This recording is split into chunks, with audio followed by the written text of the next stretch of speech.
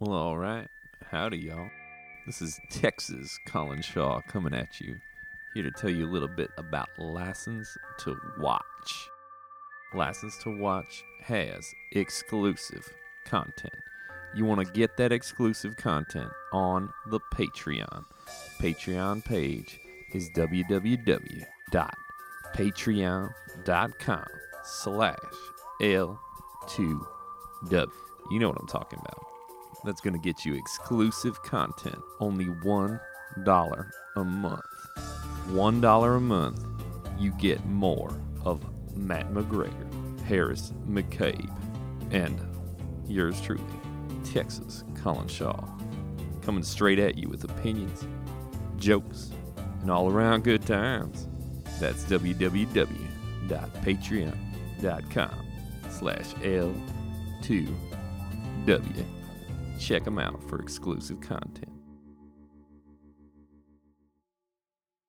The critical and financial failure of Rennie Harlin's Exorcist: The Beginning forced Warner Brothers and Morgan Creek to re-examine the unused footage from the first version of the film, directed by Paul Schrader. In an attempt to recoup the money they lost, the studio agreed to put Schrader's version together and release it in a few theaters across the country. Editor Tim Solano was hired to reassemble the Schrader cut. However, he refused to do it unless Schrader himself was brought back onto the project to oversee the edit. Schrader returned and was given a budget of only $35,000 for all post-production work, including the edit, musical score, color correction, and any post-sound work that was needed. The score was cobbled together from a few sources. For no pay, composer Angelo Badalamenti created 14 minutes of music in key pieces of the film, and a lot of Trevor Rabin's score from Exorcist: The Beginning was reused in parts as well. The last 20 minutes of the movie were scored by the heavy metal band Dog Fashion Disco. Schrader's son was a fan and convinced his dad to select them to help compose music for the film. They also helped unify the score from all of its disparate sources into a single cohesive soundtrack. In the end, there was no money for any ADR work, and the color grade was approximated by Solano and Schrader together, rather than DP Vittorio Storaro, who was unable to return. While the reviews for this film were slightly better than the reviews for Exorcist: The Beginning, it still received mostly negative criticism, and had the ultimate misfortune of opening on the same weekend as Star Wars Episode III: Revenge of the Sith. This film made a total box office gross of just $251,000. The ambitious task of creating a worthy prequel to The Exorcist took 2 movies to come to fruition, and ultimately both films could not live up to their promise. Since the release of this film in 2005, no other Exorcist films have been produced. It took 4 sequels for the studio to come to terms with the fact that nothing, it seems, can live up to the success or the horrors of the original film. Join me, Matt McGregor, along with my co-hosts Harris McCabe and Colin Shaw, as we dig deep under the African soil once again to re-examine a familiar artifact from a totally different perspective. Be sure to bring along your weird butterfly collection, invite your cave-dwelling Cro-Magnon man friend, and clear those bloody maggots off of your seat as we investigate once and for all whether or not this film is the official prequel of The Exorcist. We're talking about the 5th and final entry into the Exorcist film franchise, 2005's Paul Schrader classic, Dominion, prequel to The Exorcist. This is a show about franchises, spooky movie franchises. You're listening to License to Watch. Why in the world was this movie made?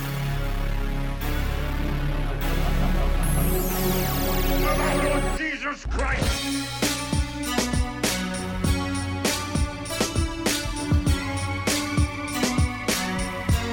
It is he who commands you!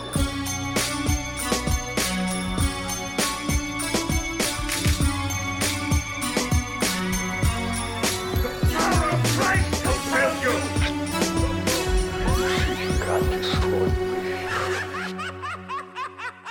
Welcome to the show. This is License to Watch.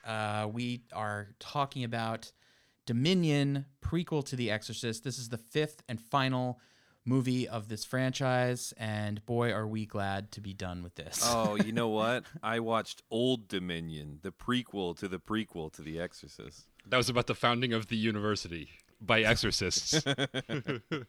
Joining us today is friend of the pod, a lovely writer and director named Jeannie Jo. What's up? How are you? Good. What up?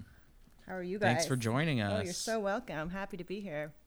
Did you like this movie? Oh my God, it was life-changing. Life-changing. Hyenas everywhere in my dreams. Yeah. Yep. So I guess the first question is like, Jeannie, what is your relationship with The Exorcist? Do you like the first movie at the very least, or like, are you into horror films at all? Or Yeah, I love horror films. I loved The Exorcist. I think I've only seen it once. I was probably a teenager. My my real memory of The Exorcist is watching it with some boyfriend and his mom sneaking around the house to the side window right at the scary part and jumping out at us. Terrifying. Oh my God. She was a great lady. I was going to say that's a good. I don't know if the boyfriend thing was working out, but the mom seems like a keeper to me. That She seems was a like keeper. a good. I should call her. Yeah. I wonder what was going on in her life where like she had the kind of time for that. Colin, for great pranks like that, you make the time. Yeah, true. Are we gonna talk about those hyenas? You mentioned them, and we're just jumping right into the hyenas. Colin, we've got 2 hours to bring up the hyenas again. Will you chill for a Okay, second all and right. just? Yeah, I'm trying. Just to fill Jeannie in, there were hyenas in the previous movie, and they were terrible looking. But the hyenas in this movie Are make also those hyenas terrible look looking. like Citizen Kane hyenas. Wait. Are we really? Are we all on board with these hyenas being the worst of the two hyenas? Well, here's my thing: is like the first appearance of the hyenas in this movie is just one of the worst things I've ever seen. Yes, it's terrible. Yeah. When we get to the point where we're getting the animatronic hyenas, even when they give them the demon eyes, I'm getting a serious cuddly vibe from them. And Yeah, I thought they were. I don't know if Yeah. you guys saw that. Oh yeah, I'm definitely Yeah, on board with they that. needed to give them like sharp teeth or like a sneer kind of look, but they don't. They're just kind of sympathetic looking. Yeah, with they red do the eyes. head tilt. We're the yeah. real victims here. Yeah. We're just Yeah, hungry. Exactly. Hungry for your flesh. They were. Well, you don't even Yeah. see them eat anyone. They get eaten by the cows, cows. in the The only cows eat animal eating scene. Yeah, which also looked wonderful. What was the metaphor there? That part kind of lost me. I was trying to follow. I think it was just I didn't supposed to get be it like. either. I think it was just supposed to be like creepy and unnatural. That the cows were eating the hyenas rather than vice versa. But Okay. it really didn't come across the way they wanted to. Probably because honestly, that might have been the worst CGI shot in either of these two Exorcist prequel movies. Because like the hyena that the cow is eating doesn't even look good. Like it looks like that's bad CGI, but it isn't even moving. It's literally sitting on the ground. They could have just put some like cow food in a fake dead hyena corpse and just had like a real cow eat it. Like they didn't have to make these things with computers, which clearly didn't look like actual animals. There was like a really easy practical solution that probably would have cost less at this point. Yeah. Well, I mean, to give this movie credit, this was an unfinished movie that was going to be shelved for all time. And then only because the previous movie failed, they said, hey, let's finish this movie. And they didn't give it any really additional money. And they just said, like, do whatever you can. And to the point where the director hired, like, his son's band or his son's favorite band or something like that to, like, score the last half of the movie. And then the rest of the score is, like, stolen from the previous movie. They just, like, stole little So I pieces of assume it. that his son's band was the one playing like the black metal song at the very end credits after like the start of the credits. There's like some awful. I think his son's band bad- was also responsible for the VFX of this film. I'll admit right now, I did not watch the entire end credits, so kudos to you, Harris. No, I just had it playing in the background, and then I sort of like realized it and looked up and was like, wait, the music changed, and this is fucking terrible. It was like just like scream metal, and I was like, wait, this isn't an actual movie. This sounds like somebody's son's band. So unfortunately for Jeannie, a lot of this discussion is going to be us comparing this movie to the one we just watched I love before it. this. Hit me. Because Jeannie, as I prepped you, this is essentially the same movie. It's very similar in a lot of ways, but it also has some pretty big differences that we'll talk about. But I'm curious, as someone who's only seen this one, what your opinions of things will be compared to ours. Yeah, and I'm So- curious as to how much footage they managed to steal from the first version, or I suppose you could call it the second version, because this was the Yes. first version, right? This was the first version, yeah. Yeah. So as far as I can tell, they reused the same sets, or a lot of the same sets. Some of the actors are playing, like, it's different actors playing this, the same role. I think based on like their availability, they just had to recast. Yeah. The translator guy is the same guy, is he not? The translator guy is the same. Yeah, he's good. His name is Chuma. Yeah, Chuma. Yeah, he's the same He's actor. the best, and he is the same. The actor girl from is the first different. The doctor. The doctor lady and is then different. Gabriel Chuma lives Mann- through it this time. They didn't kill him off like last They time. didn't violently kill him. Yeah, way to go. Who? I know Harris is into that. Chuma? Chuma lives. Yeah. Well, we don't know that he lives. We see him seizing up in the tent in the climax, and then we never see him at the end after that. So I guess like we can assume he That lives. sounds like a mistake. We don't Touche. see his grave, so I guess he lives. Father Francis also doesn't live, but we don't see him die. So it's entirely possible that Chuma's buried in an unmarked grave right next to Father Francis. Yeah, we should have definitely had Chuma in the button scene. Exactly. That's a huge mistake. Just huge major, unforgivable in my opinion. But yeah. It's why this movie did so badly. Exactly. This is why they had to reshoot the entire thing. They were like, wait, you left Chuma out of the button? Well, we could just shoot that in pickups. No. Do it all again. Do it all again. Yeah. I actually Since we're getting right into it. Oh, go I ahead. was going to say I was actually amazed at how much of this movie is totally different. I mean, you're right. They kept the same sets, some of the same actors, but like there were plot points that were similar, like some of the conversations or like the guy having a seizure while he's working were in the first movie, but that was a totally different scene that was totally reshot.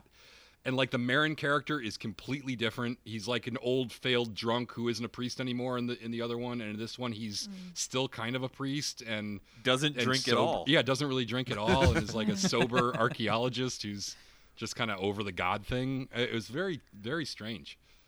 Yeah, they got rid of the whole like man who's lost his faith trying to get it back subplot. That's gone. He's not trying to get his faith back. He's a man He who's doesn't lost his care. faith, and he's kind of cool with that. Yeah, exactly. He's found his faith in archaeology. It's like the vibe is gone too. It's like I got a serious like Van Helsing vibe from the first one, and this one's not giving me that vibe. I thought it was weird when he shows back up in his priest robes again. It's like, oh, are you still in the church? Or is this sanctioned? And how did you even become an archaeologist after all of that? I don't know. Right. Confusing. Yeah. Why is he wearing the white part? I thought the white part was just for like the young boys to wear, like the outer the white thing. You know what I'm talking about? No, but I don't know the rules of priest outfits. I don't know the priest uniform code. Why not, Harris? Yeah, can you get me someone who does? I did. It's all about the accessories. I went to Catholic. I did my whole Catholic schooling thing where I was confirmed and everything. I think I might have skimmed that chapter. I think I probably got a B on the test and have forgotten that knowledge if I learned it. Confirmed. He is a tool. Yeah. But they did have them. They wore the little funny white half dresses in the first movie when they were getting ready to go into the room. You would okay. recall. All right. Colin. Okay. Okay.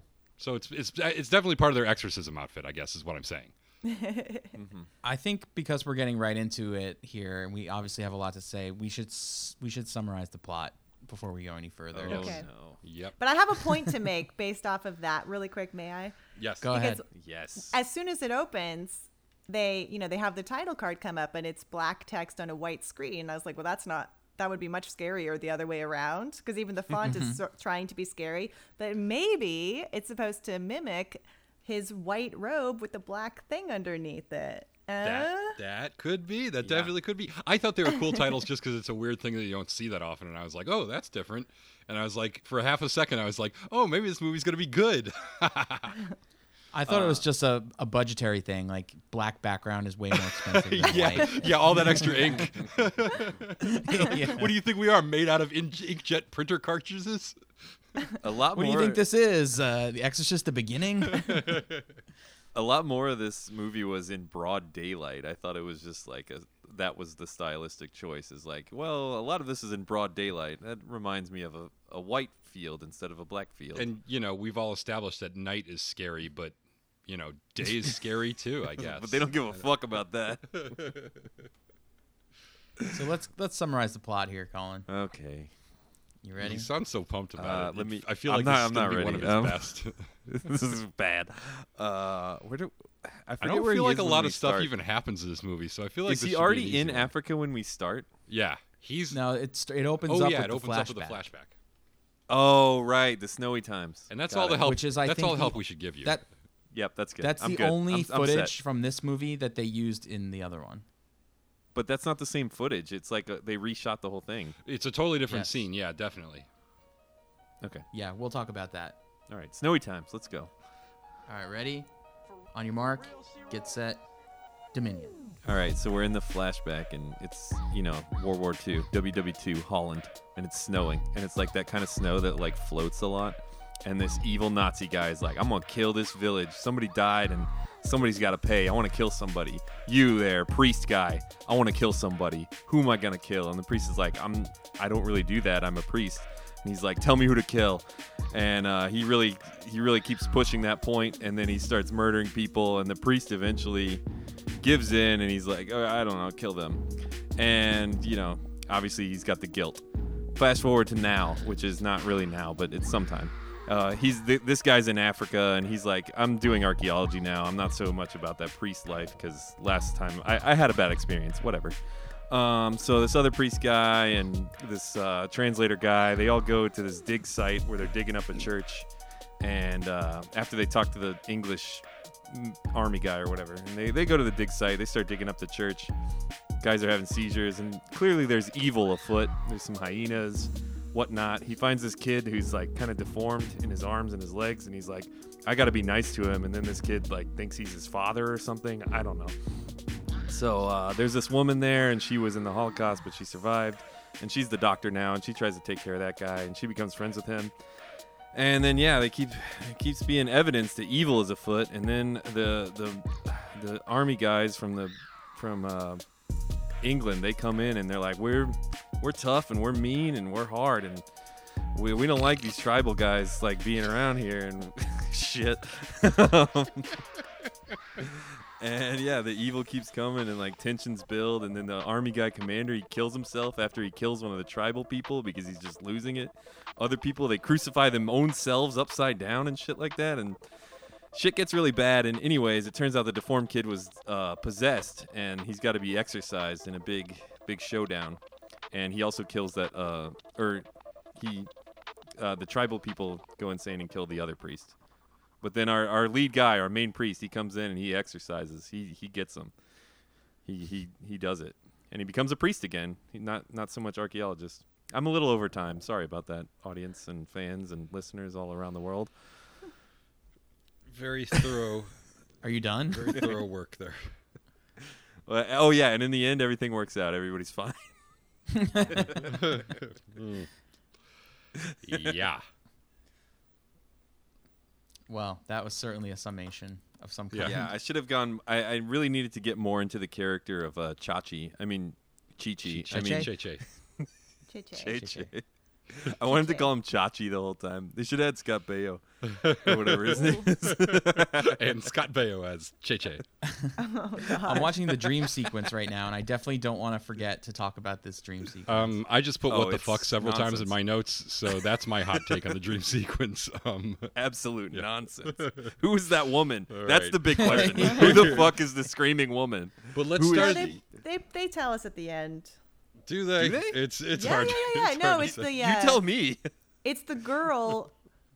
It's like one of the Jewish girls that the Nazi That guy got kills shot. as an adult. So it's like her ghost Oh. haunting him because it like Her adult That ghost. was shows not her, clear. and then it like really quick. It shows the dream Oh. lady with the As crazy much hair. as you saying that makes some kind of sense to me, there's I also believe like it. all these gaps in whether that's real or just something that we're sort of, like it's like how much of that is us reading between the lines, and like because you could also say like no, this is his dead mother, and that's like a subplot that got cut, and I would be like, yeah, I guess it could be that too. Like who the hell? Like it's such a loose, tenuous connection to anything that it's just like what It's the just What is that the one, significance? The one shot that follows that other shot. I mean, I could be wrong. like if for somebody got sure. shot in That's the how I took hand, it. that would make sense. I believe you. Or I accept that as plausible. I accept that. I accept I still anything as wanna plausible. know- That's how vague it is.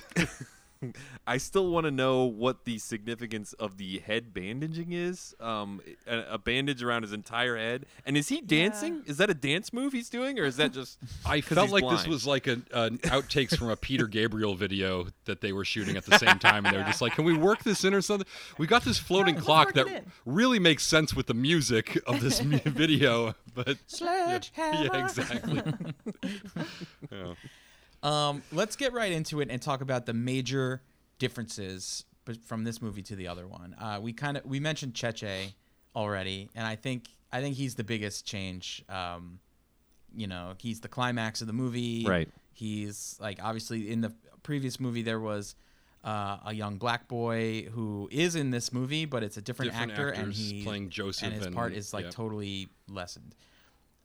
So the one guy, remember the kids in the school scene when the guy comes in and Yep. stabs a bunch of kids? Yeah, so like those two kids are James and they have a Joseph, much the bigger- hotel guy's sons, have a huge role in beginnings.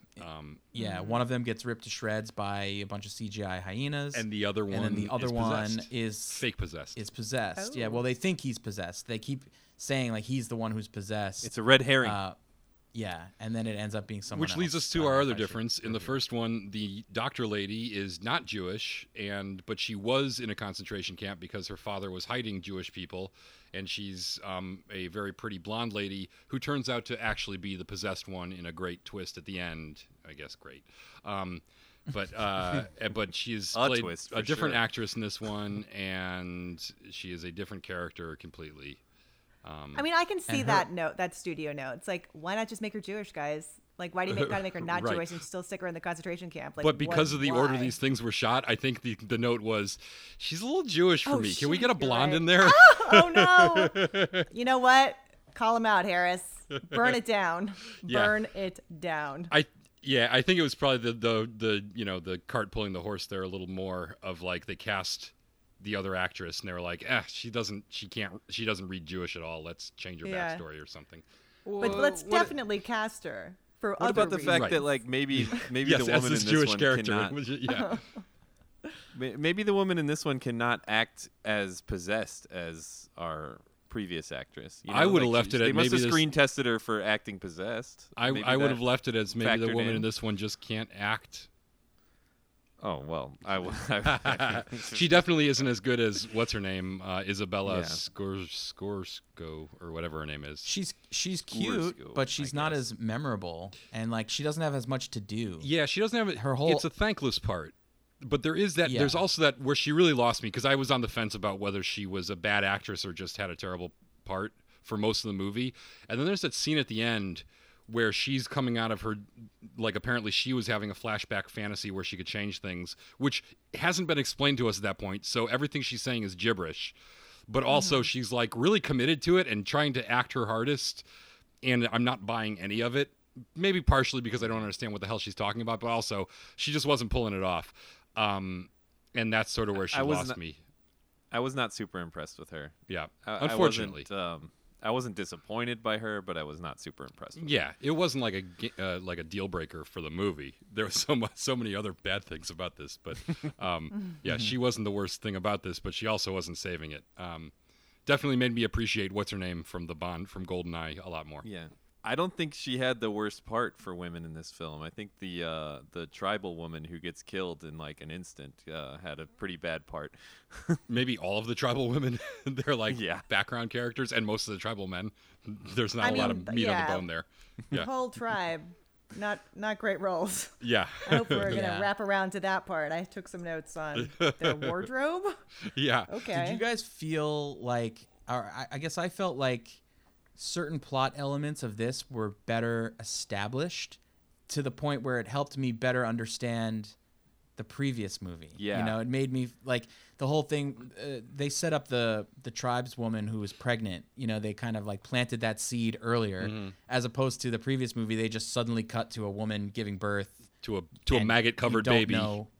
They kept the maggot covered baby. I don't know if I like that, but I mean, Yeah. hey, consistency. Yeah. Well, you Well, you pay for all those fake maggots. You want to use them in every possible You have to use way. them. Yeah. You have to. We're paying for them. They better be in the Yeah. shot. They're like, we have one Yeah, I note. If think we're this going to is a remake this worse movie, movie. we're keeping the maggot-covered baby. We spent a lot of money. That was actually the most expensive prop in this movie. Where you write it into the beginnings. I don't care how you fit it in. And they're like, well, I guess we could just cut to a scene where a woman gives birth to it and not explain it. Yes, do that. Sure, whatever. As long as it's in there. Yeah, If like- you remember on the last show, I mentioned that the story goes that like they screened this movie for the Warner execs, and one of their assistants like went up to him, the CEO or whatever, and was like, "Yeah, this movie doesn't make me think of The Exorcist at all. There's like no Exorcist anything happening," and I could totally see that in this one. They even got rid of the Pazuzu statue. It's a totally different statue. Other than him being called Father Merrin, there's really like nothing. There's no Exorcist connection, It's like extremely loose. I guess the only connection I could see was they do sort of plant in both his hallucination and in his dealings with the possessed kid later. They plant the demon face that Father Merrin sees in the first Exorcist, but that demon face is like in the first Exorcist is just like a couple of flashes, like flash frames, and in this one it's like we get a whole. It's in the dream sequence, and that's in the dream right? sequence, and also the kid's face turns into it at the end, which is Somehow in this very one- bad. that very shot bad. was Yes, horrible. very bad. Somehow in Yeah. this one Yeah. it looks much more original Pennywise, like Tim Curry Pennywise, Yeah. than, or maybe even Krusty the Clown. We I don't see know. it- we It's see it much for more longer. clownish in this one. Yeah, we see Yeah. it for longer, and it just takes away some of like the mystery of it. But I guess that would be the But I- only connection.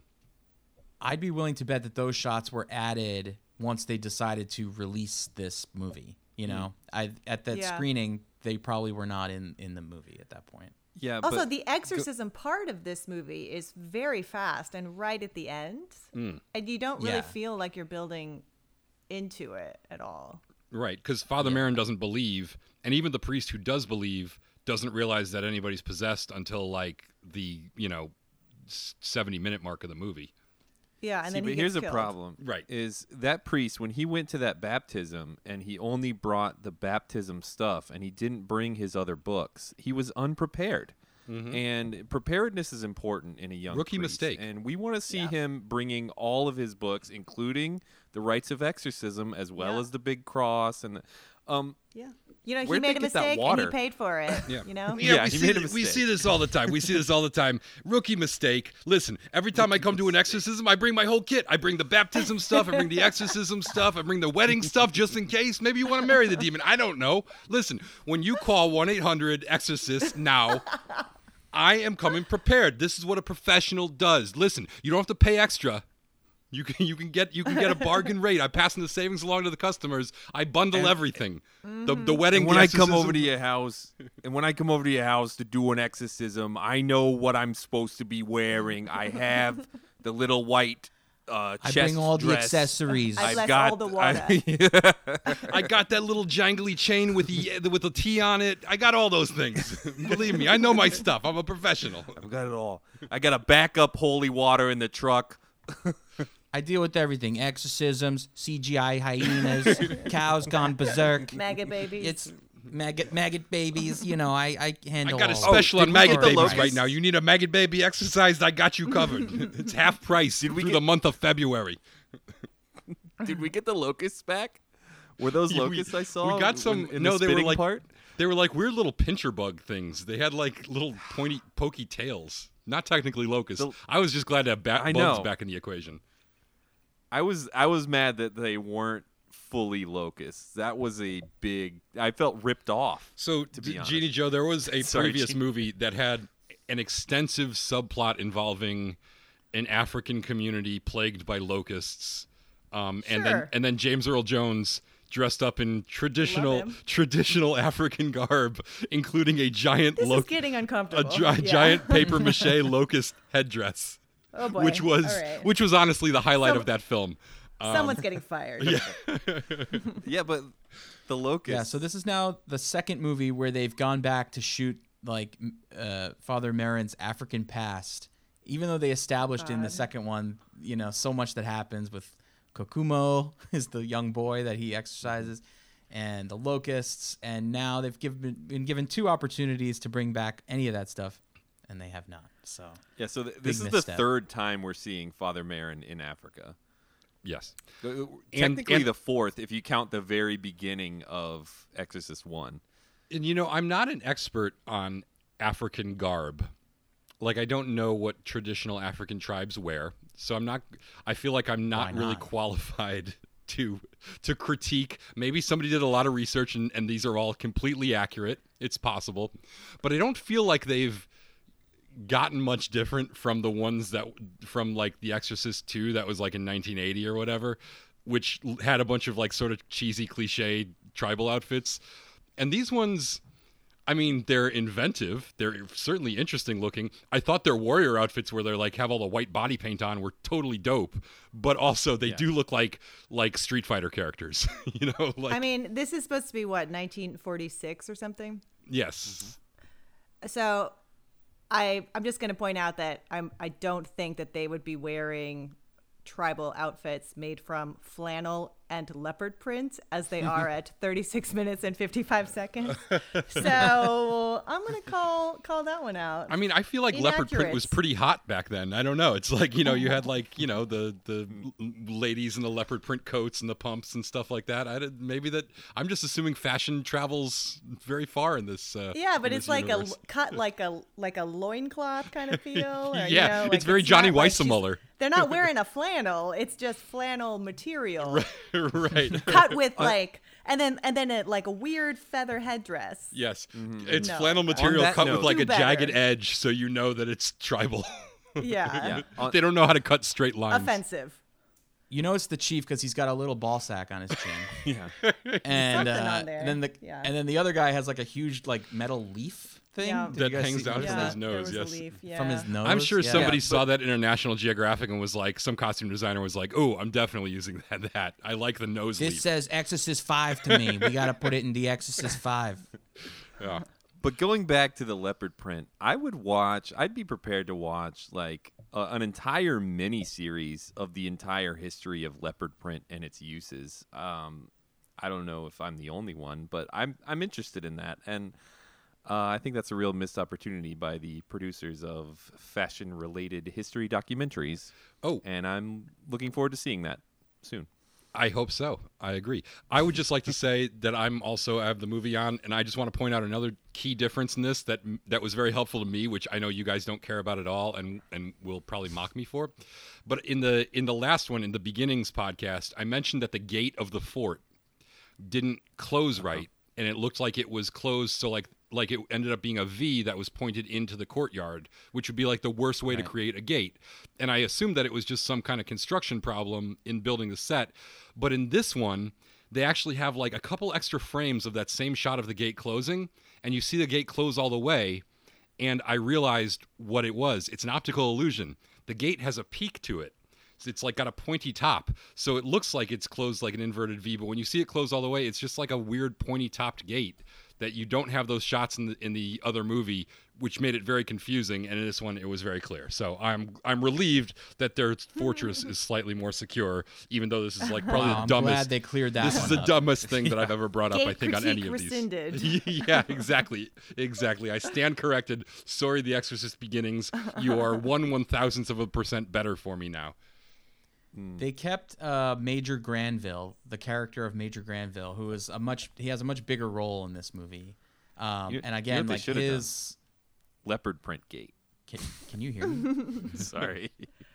I just really We got needed you, to Matt, say that. yeah. Go ahead, Matt. They kept Major Granville. Yeah, I feel like they went deeper into like who he was, and like you actually kind of cared who he was. You know, in the last movie. In the last movie, Jeannie, he had a ridiculous death. So they kept Major Granville's like obsession with butterflies. Yeah, I think and, it's called a like, Oh, I was going to ask about that. Lepidopterist, I think, is a butterfly. He had way Yeah, more he's a butterflies before. Now he's only got Yeah, and it was like an important plot point before, and now it's just like they mention it at the beginning, and then there's a butterfly in his hand at the end. I totally what I missed mean, it at like- the beginning. And at the end, I'm like, why is he crunching a butterfly in his hand as he's dying? Yeah. It's just weird, but Well, this is okay. another thing where like they didn't set it up in the previous movie, and he dies like while he's looking at his butterflies, and it's just kind of like, okay, that's weird. Wait, no, But he dies when a butterfly crawls out of his mouth as he's looking at his butterflies. I'm gonna have to Right. watch this other movie. I think It's fucked up, yeah. You've convinced me. They set it up better in this movie to where it would pack a punch if he did die via a butterfly crawling out of his mouth, but then he doesn't, and he just shoots himself in the head and happens to have a butterfly like in his hand. I don't know. I very- feel like had they mixed elements of the two, it would have been a little bit But better. in the other Like one, he he's shoots himself in the head, and then the butterfly comes out of his mouth. Is that what you're talking about? or it comes out of the Ooh. bullet hole. You know what? Oh, Why yeah. not? yeah, sure. Why well, not? He his shoots mouth- himself in the head, and Yeah. instead of blood Yeah. flowing out, it's just a bunch of butterflies flying out. And he's like, "Oh, my brain was full of butterflies. Oh no!" His second in command in this movie, who's a new character, is the actor who played Del Preston in Wayne's World 2. Yeah. Do you guys know who I'm talking Yes, about? I know exactly who you're talking about. Although he's like the ultimate love roadie that or guy. whatever, right? Yeah. He's the one who says, "That's probably why I had to beat them to death with Oh, their own yeah. shoes. their own shoes." What's the one he Although says I- about Mick Jagger? It's I like j- he can't be killed by conventional methods or something like that. Do you remember that? Yeah. I just recognize him as one of the random bald dudes from Alien 3. I was like, "Oh, that guy's definitely in Alien yeah. 3." And I thought that the entire time, and then I looked it up, and I was like, "Yes, he totally is in Alien 3." Yeah, he's the guy with the low IQ. Del Preston is a way better right, role. exactly. Yeah. Del Preston's a way better character and role. It's so good. The ultimate roadie. Come on. Well, anyways, this guy's had a pretty fantastic career. I think we could all agree on that. I love the scene where the Major Granville shows up and starts like telling him to have the men salute because he doesn't want to accidentally show disrespect to the elite of the tribes people there, and then the sergeant major guy says something racist, and then when the major tries to like reprimand him, he just starts yelling "attention," blah blah blah blah blah, and going on with the thing. I thought that was like a great exchange. There wasn't a lot of this movie that I like, just scenes that I thought worked, but that was the thing that I think told you a lot about these two characters. Like, this guy's a racist asshole, this guy's kind of a martinet whose men don't respect him that much. You know, like, you sort of saw a lot of dynamic play out just in a few lines, which I thought worked well.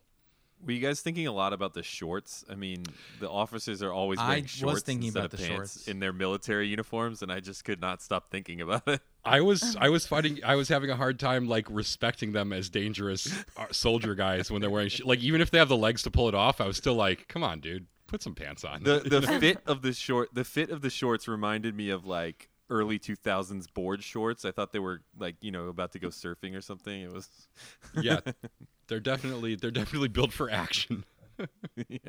Okay, so I'm watching the movie right now, and I'm seeing this black guy in the white suit, but I like completely forget who he is. And he's the surgeon who cracks the bone. Oh, yes, that's he's the surgeon right, who that's re-breaks right. the leg. Yeah, yeah. and then So- sort I of didn't feel like that was medically accurate. I felt like No. That oh, was no. nasty Yeah. to watch. no. I mean, it's like so we cut to like some lady in the tent giving birth for some reason who we've never seen before. And then this like gratuitous shot of surgery with like the skin peeled off the bone. And then the soldiers go in to steal the gems from the church. And then all three things happen at once. The surgeon breaks the bone. The guy gets the gem off the thing. The woman screams. And then the payoff is this baby's been born covered in maggots somehow that are alive. Mm-hmm. And then that's it. You're like, what? What? Why? What's happening? What's this baby? And then the next morning, the Satan. soldiers are just killed on the altar. Yeah. yeah, So there's it a was like lot of what the this fuck big stuff build going on. up to it, like not like, and it all sounds like it's working, but then when you think about it, you're like, what was any of that? Why did any of that happen? It's like working on a very surface level in that it's the two grossest things in the movie, the maggot baby and the surgery, the leg surgery, yeah. cross-cutting between each other, and I'm like totally horrified and do not want to watch. And then it's over and I'm like, ugh, what the fuck? You know what takes away from some of the terror for me? So the maggot baby thing, it's gross, it's horrifying, it's terrible. But like the idea is that Satan somehow infested the womb with the maggots with like the magic powers or whatever, right? And we also know that Satan caused the two guys to go insane and like behead one another and like crucify himself upside I down. have a question on But that we after also know that the reason we know that one of the African guys didn't crucify the guy upside down is that one of the African guys witnessed this, and he says that the guy crucified himself upside down. So he doesn't seem to be saying that he saw him levitate. So we did like sorry. Satan did something really supernatural by putting the maggots into the womb, and Satan also possessed them and made them kill each other. But this guy, with his own power, crucified himself upside down. Okay, but just to add to that, because I want us to continue this conversation in this line of thinking. But there's no way that those maggots were inside the womb. As the only vagina holder here, I'm just going to point out that when you smush a baby out of that thing, those maggots are coming off. You know what I mean? Like the maggots had to come onto the There's baby. not a lot of clearance after there. it was like born. Like so why this I just dead did that baby hand comes out, and then it gets covered with humongous crawling maggots somehow. No shit, that woman is screaming. Well, that's really I would just like to say we don't know which child this is. This could be like her 14th or 15th kid. In which case, they might just be slipping right out. Oh my like, god. Oh my god. waving their Harris. arms the whole way. Harris, Harris, you're in a timeout. We're not at fucking like the water park here. They're not jumping down the All right. slide. All right. That's The ridiculous. maggot slide. My question about the whole thing about the two guys killing, the whole murder-suicide thing, is I kind of got to side with Granville on this. I don't see how this is actually possible at all, because the two guys die. One guy is beheaded. The other guy is upside down with both of his hands stuck into the altar with knives. Which one of those guys killed the first guy and then killed himself? I don't understand how, good like, point. did the guy behead himself or did the guy kill himself and then stick both his hands into the altar with knives? I just don't see. Yeah. If I'm Major Granville, I'm going, yes, this sounds like bullshit to me. Hey, where You know, there's a sorry. will, This there's is a the- way, Harris. Right. This is why there's a distinction here to me, is because the guy witnessed it. So, and he clearly doesn't think he saw levitation. So, I mean, basically, we have to believe that Satan has the power to like materialize the maggots, and Satan would also have the power to levitate. We saw what's his name, Chachi, levitate in the end. But the witness does not say there was levitation involved, and that means Well, we don't that get a this lot of guy- details from Jojo or whatever his name is, Jomo. That's true. They don't but really listen to him. Right. They don't ask Yeah. him like they. I think if Yeah. he could articulate exactly what was going on there, that might be a little more. Yeah. Maybe we'd have some answers. I'd like to see that. Yeah. Come on, Jomo. Out with the details, buddy. Come on. Yeah. And then Instead, Jomo. this guy's just raging like, "No way! I hate tribal people." Blah, blah, blah. He should have been like, "Listen, Jobo, what you're saying doesn't make sense."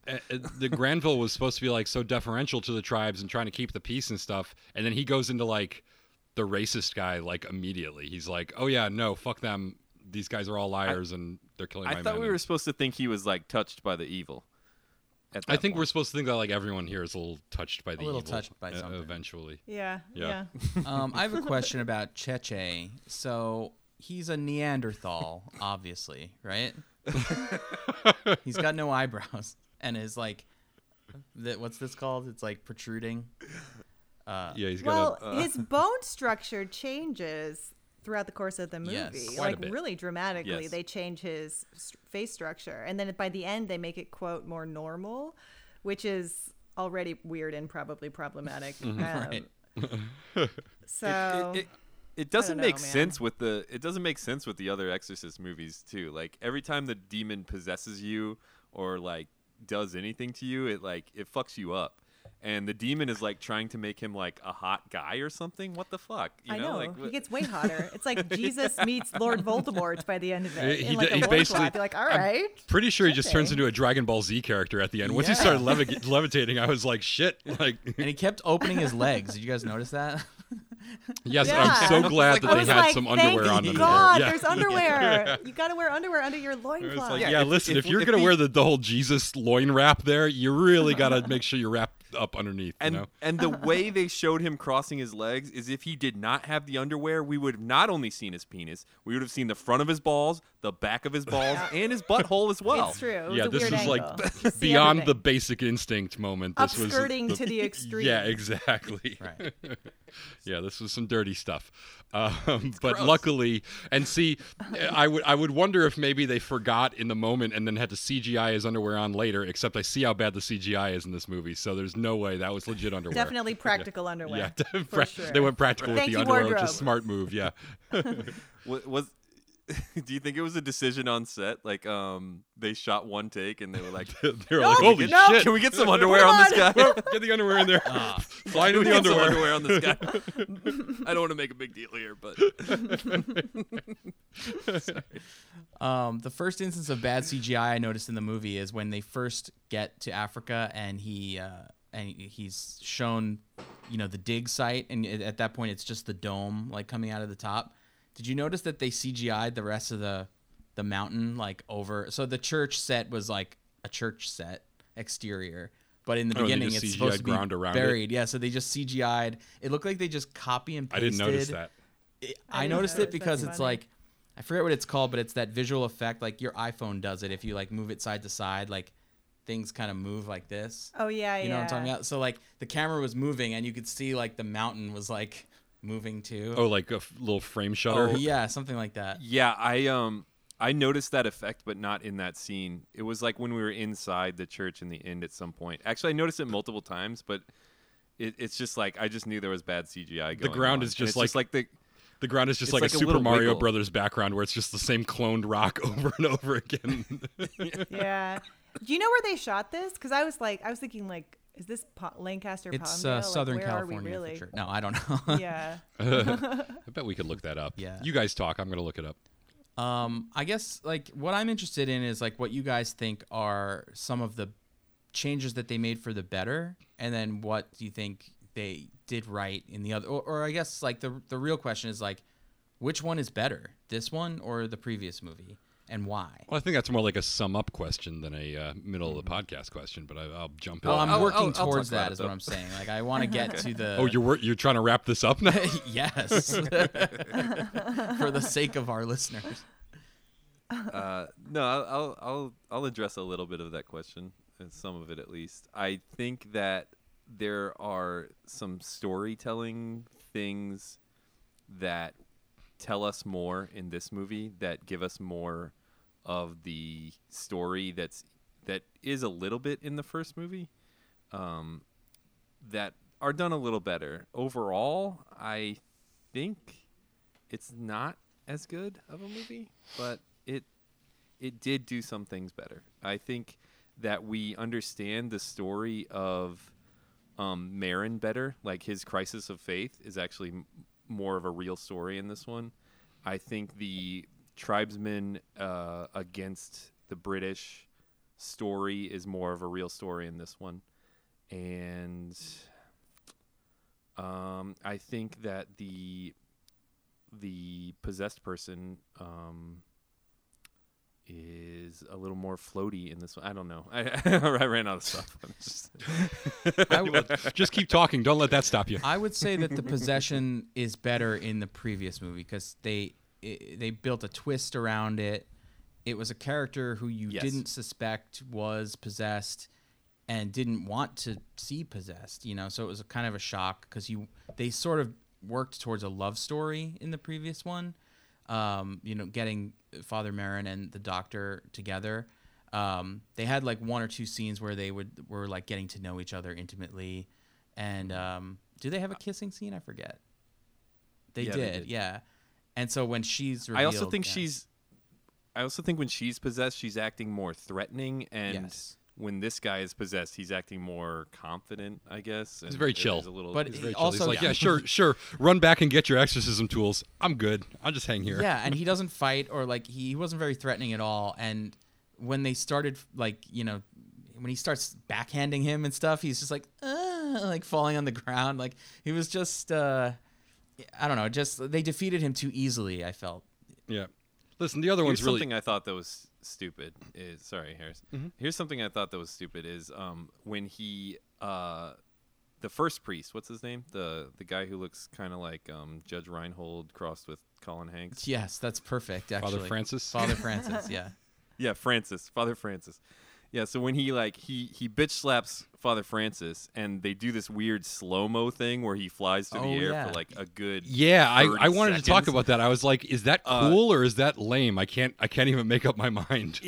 it would have been cool if he flies and hits one of the statues of the angels, and the statues of the angels are all holding like sharp weapons. If they had impaled him on one of those sharp Yes. weapons, that would have been scary, cool, terrifying, all of it. But missed opportunity. Rennie Harlan would have thought of that too. Yeah, I'm not. I don't have a lot to add here except that this is definitely not as good as the other one. But I think the difference is negligible. This is my thing: is that this is what's the most confounding and odd thing about this whole situation is that this movie is not aggressively bad or anything. It's kind of, I can understand the producer's concerns that this isn't the most thrilling take on the Exorcist IP, but at the same time, it's not like the other one is significantly better. Right. So if you already have this in the can, why would you shelve this and reshoot basically the entire fucking thing for a marginally more exciting product? It's like, I think it's like a fascinating case study in like a crazy production decision, but it doesn't make it doesn't make either of these very fascinating movies. Did this whole debacle take down Morgan Creek Productions, or is that still in existence? I feel like this probably hurt them, right? I haven't researched the history of Morgan Creek Productions. You know, the company that brought you, I think, Ace Ventura is bringing us Exorcist 4 and 5. I don't know that this is that big of a misfire, but well, I don't know. Maybe it was. It was a big I have no loss, idea. I think. I mean, altogether, the two movies cost $80 million to make. The first one, or Exorcist: The Beginning, cost $50 million, and this one cost $30 million. Here's a good question: which one of these movies was Skarsgård better in? Because we didn't really, we kind of glossed by that. Yeah, let's talk whole- about the actors. You mean Starsgard? Skarsgård? Yes, Skarsgård. He's a star. He's a star. Well, let's get to. Jeannie, where are you at on Yes. this one? Yeah, stop I talking mean, I about only stop saw- talking about the other movie. She can't participate. Yeah, well, know, no, it's sorry. cool. Having only seen this one, I cannot compare performances. So don't have I guess to. I'm interested to hear what give you us guys give us think. some thoughts on Skarsgård in general and his performance in this. Yeah, he's good. He's doing his thing. Those I are don't those are some know. thoughts. Were, Yeah. were there any performances that you didn't like, or like ones that you thought were really good, or? I didn't. I was pulled out a lot by some of the kids. I know that it seems minor, but No, it I'm with you. matters, right? Like the Yeah. kids, all of them. The kid who gets killed Yeah. in the first bit, the If 2 you've, kids who are the son of the translator guy. They all look really, really happy to be there. And that kid who gets shot, it's like 1/8 of a second, but he's kind of smiling. And you're like, kid, tell the AD, to tell this kid to look scared when the guy puts a Right. gun to his head. Like that yanks you out. And it's like in the first minute and a half of the movie. Yeah. I agree with you that the female doctor they didn't give her a lot to do. Look pretty, remind us of Indiana Jones with your hairdo. Like that's a bummer. That's a missed opportunity there. And that was jarring a couple of times. Also, when she gets possessed or whatever, I don't know. I guess she's not actually possessed, but when she's hallucinating, Whatever that part is. yeah. Where whatever everyone's that kind of is, they have possessed. some like weird makeup and hairdo shift that then is not carried into Cheche. Right? So Yep. it's like that was super confusing. Like if this is an element of whatever possession or pseudo possession is going on, I kind of need to see it carried into every character. Right. And then your lead dude, sorry, I'm wandering now, No, but he that's just fine. gets hotter. That's good. Like we said. Right. Like, Yeah. what? Exactly. And he doesn't So even confusing. say Good to wonder. something. Doesn't he even say something about how hot he's getting? Maybe. I feel like and he then, says, like, like, and I'm he's like becoming cooler perfect. too. Yeah. He's like, yeah, he says that, and he's like much cooler, flying around, confident, looking good. And I think he's got like then- nipple glitter on. I think it's like He had it's like a white stripper nipples. thing where he's got a Obviously. little bit of nipple Hello, glitter on this. obviously. They were just I pure mean, white. I have that on right now. Yeah. Don't we all? I mean, well, I'm not dancing tonight, but usually, yeah. But then he sucks so bad when at the end when he's back to normal and he's just like this like bowing like kind of sweet little kid again helping the doctor make a bed and you're like now you suck. You he's were Why clearly does he a think demon. Father simple. Marin is his father? He's Like, not calling him why? father. He's calling him. What is he calling him? Abba? Like Appa? Appa. That's Appa, that yeah. actually is father in Korean. Is I it? Yeah, it's Oh, father maybe in he's Korean. Korean. Yeah, because he's certainly feel not like African. Maybe. Where did he come Yeah, from? that was my other thing. It's like, wait, where did this kid come from? This He this just, Filipino like, kid. He lives in a cave. Did you guys catch that? Yeah, this Filipino caveman Yeah. just showed up in Africa. He literally Very looked like a strange. caveman. No wonder he's angry and confused. Yeah, yeah, exactly.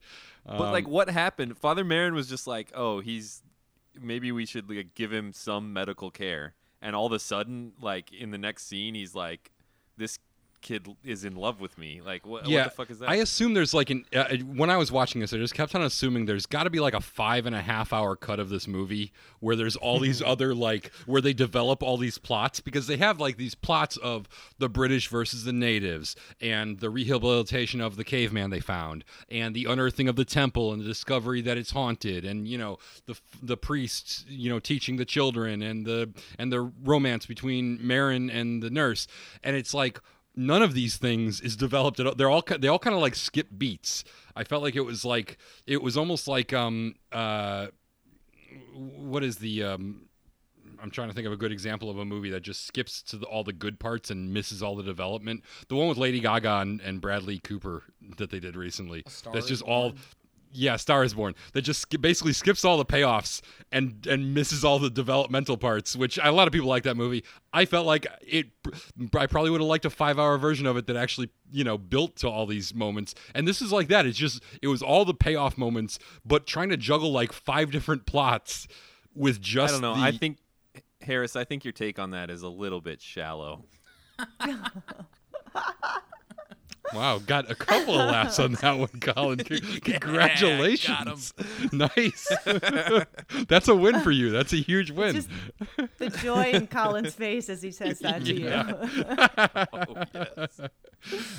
Yeah. But I mean, Harris, you brought up a good point there where you're talking about those 5 plot lines is like this theme of, I guess it's colonialism. Like, I hadn't thought about the Cheche thing as like rehabilitating the guy in the cave, but you're absolutely right. That is kind of what's happening. They're socializing him, and also the British antagonizing all the tribal people. I mean, it's so much.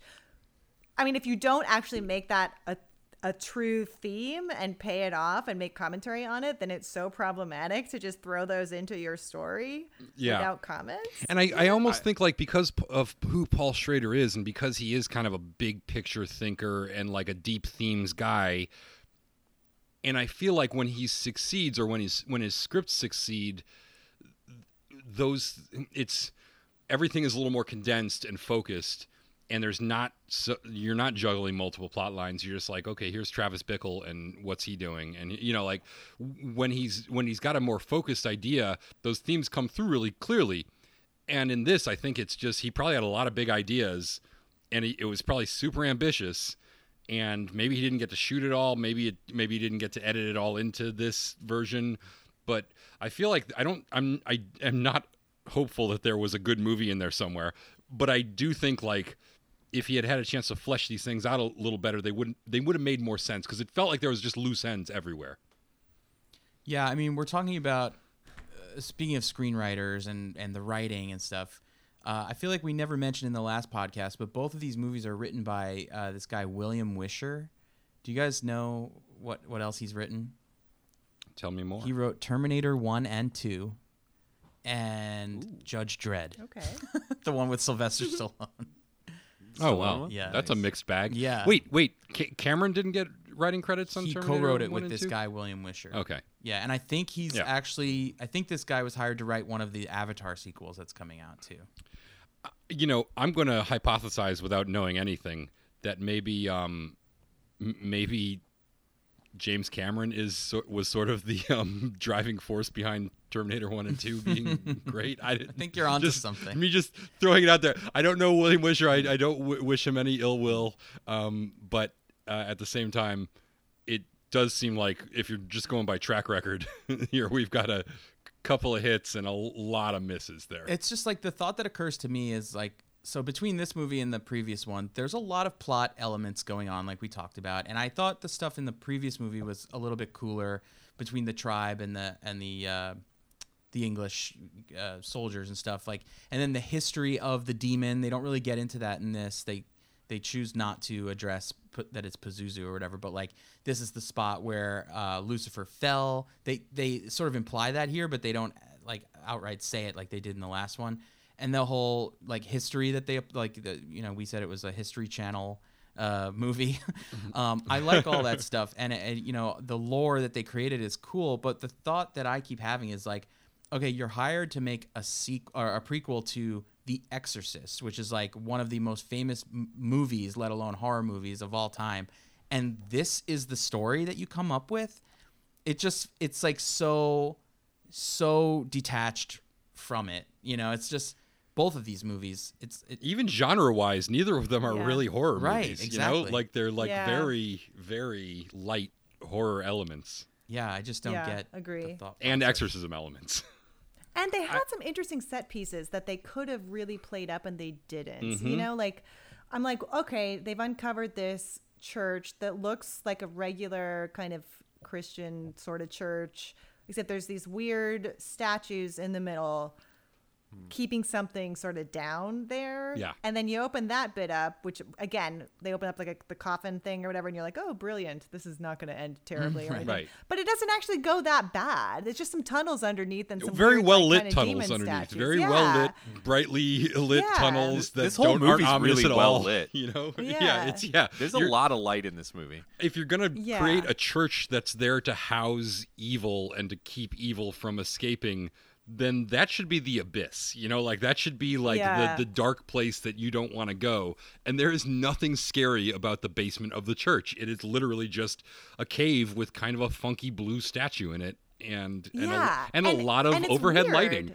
like really Yeah, good and, like- recessed overhead cans that I think are probably on Yeah. a dimmer, but They're totally dimmable. Yeah. But it's also like, have they built? I was kind of thrown because I'm like, okay, did they just? Is there actually something dangerous down there, or did they just build the church on top of like the demon church as some kind of like fuck you because Right. they don't like these tribal people? Like I couldn't Yeah. really tell. Yeah, I mean, it's I all have a like big question bad, about I mean, but for it's not for a clear. finished basement, it's kind of nice actually. So I not have getting a- Just horror. throw a I have a couple big- lazy boys down there, and you got a nice exactly. entertainment room. Yeah, Yeah.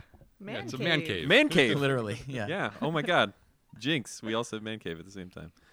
I have a big question about this, though. I feel like it goes right along with what we were talking about, the writing and this whole church being kind of confusing in a way. At the point where Chachi decides that I just want to keep calling him Chachi. I'm sorry. Yeah, at the continue point to where laugh at your Chachi- own joke too, because that's always Yeah, a I good way will. to sort of punctuate it. At the point where Chachi decides that he is choosing to be baptized, why would they do it in that church? Like, yeah, technically it's a church, but it's also like an archaeological dig in progress and Yeah. probably haunted. mouth of and hell, yeah. Also, Yeah. not a church. Like, Right. and they know yeah, that. not He a knows church. all of this Not stuff. a church would be like pretty much one of the biggest things because they say right away they're like churches are for worship. This isn't a church. And it's like okay, so Yeah. maybe don't baptize And the them. priest is like, "Oh, that's the perfect place." Right. Like, what the fuck are you talking about? Yeah, That no, doesn't that's make a- sense that's to a red anyone in the flag that scene. this It is doesn't a make demon. sense to me. Yeah. Yeah. Yeah. Good point. And also, when they open that casket, they cut to Cheche, and he somehow feels it. So, like, what is that? Mm-hmm. He's It's- hooked up, Is he yeah. already possessed? Oh, yeah. Why is this guy Yeah. intrinsically linked to the pagan god church already? Yeah, that's another. You know what I I mean, mean? that's another question they don't really explore. Is that like clearly this was part of this was like, I mean, I guess we don't know why he was. Was it already there in him, or did the demon come into him because he was somehow susceptible? He had Yeah. whatever his pre-existing conditions. I mean, the second but like, the second he comes out with that wonky leg, I knew something was up with him. I knew he had a demon inside that leg. that's I mean, Well, they I'm do- just going to say that in 2020 is very inappropriate representation. Okay? yeah. Like, Well, you especially are not when like. able-bodied, it does not mean you are possessed by a demon. Well, especially when like That's the right. tribes people are all assuming that he's possessed by a demon because he's like Well, that's what I was gonna got say, Problems is- that like Yeah, that's what I was going to say is the only real explanation for these questions we have is one line of dialogue where the tribesmen are like, "Oh, he's cursed." And that's it. right That's exactly, it, and yeah. we're supposed to know better that he's not cursed, but at the same time, what is the movie saying when it turns out he actually is cursed? Yeah. Yeah. And what is the difference between cursed and possessed? Is it semantics? What I mean, And come on. just like physically differently abled, like it doesn't really make that distinction between hey, is this guy, with his, fucked up face and leg and arm and everything, he's basically that's the call sign of, oh shit, stay away from that Yeah. dude. We definitely shouldn't have fed him water and tried to fix his leg, Weirdly, the more we talk about it, the more I think the underwear is the wrong choice. Like maybe him showing his balls and butthole is the scariest thing we can see at that point, and really actually takes the Depends movie on the to a balls and different level. butthole, really. Yeah. I don't know. If he's properly Might be shorn, okay. it wouldn't be as scary, I- probably. I couldn't judge without seeing. Yeah, I mean, I don't need it fully shorn, but tastefully trimmed and What if you put some makeup on it to make it look more demonic? I don't know. Like what his that pubes means. are in the shape of like devil horns or something. or All it's right. got Well, like a we little know what Colin's Halloween costume is next. yeah. It's a Van Dyke. It's got like the little mustache on top and the little goatee down at the bottom. Well, this is disgusting. I can't believe anyone would do this. That we're talking about. Harris, you're so gross. Why do you do this stuff? All right, I'll change the subject. I have a question just from a narrative filmmaking perspective question. What is a film? So there's a point more than an hour into this, like probably an hour and a half into this movie, like where it seems like we should be getting to the climax or the like we should be getting to like the third act, and it's where we learn that Chachi is possessed, and they go to baptize him, and he knocks the priest across the room, and the priest goes, "Oh, I've got to get my other book because I only bring the one." Unprepared. Yeah, unprepared. Ridiculous. And Chachi has gone full Dragon Ball Z. He's like floating and he's bald and then they just like Father Marin wants to get into the place, but the rocks have fallen in front of it, and the sergeant Yeah. major comes and says, "No, I'm not doing anything till morning," and then they just cut to the next morning. Like you have like three parallel plot lines: the possession, the church being blocked with people trapped inside, and the soldiers preparing for battle, and they're all like reaching their peak and it's about to explode and shit's about to go down, and then it's like, let's just pause everything, get a good night's sleep, and we'll pick up in the morning. And then we're not I even felt going to worse use for that this woman. we're not even going to use this time overnight to like forward any of these plots or develop characters in any significant way. We're not going to have that moment of peace No. where they talk about their lives and somebody makes a revelation.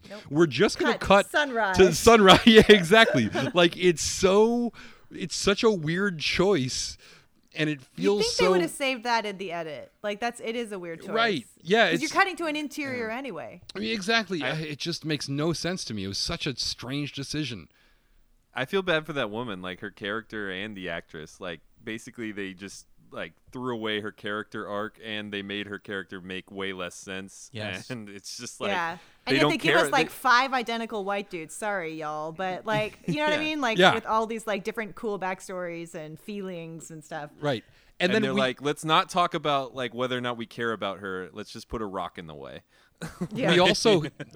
and like even Father Marin is like, well, if you're not gonna help me move that rock, I guess I might as well have a drink and go to bed. It's such a but it also like we're led to believe that the tribe is having their tribal war chant, and the soldiers are all gearing up and yelling and shaking their rifles, and it's like this battle is imminent, and then like they all just sort of we're gonna wait a few hours. It's not. I mean, yeah, we're gonna fight, but like not now. Not like now. sometime. Guys, but, I yeah. just opened a bottle. Hello. Yeah. Did like, anybody else? Did anybody else want to watch a steamed hams video? Steamed hams Steamed ham? You know steamed from The hams? Simpsons. Aurora Borealis at this time of year. Yeah, Aurora. Localized yes, exactly. in your kitchen. Can I see it? No. No. Well, I'm from Utica, and I've never heard of steamed hams. Oh, it's not a Utica expression. No. It's more of an Albany. Yeah. Oh my God! All right, that was a nice Simpsons tangent. Apologies to those of you who do not know what the fuck we're talking about.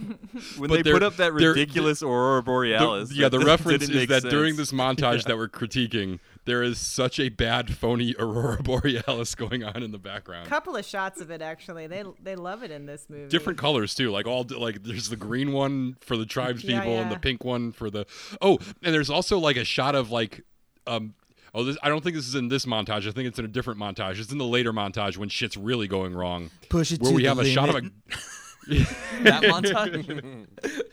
not that montage. Oh, that's not this movie. You're right. It's the one at the very end. She's on fire. Where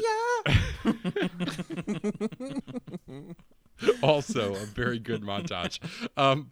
But it's the montage where Father Merrin is like exorcising the demon, and they're cutting to like the woman's about to kill herself, and Chuma is like seizing, and the battle is actually starting to go down, and people are firing shots and shit, and then they cut to a guy beating his wife.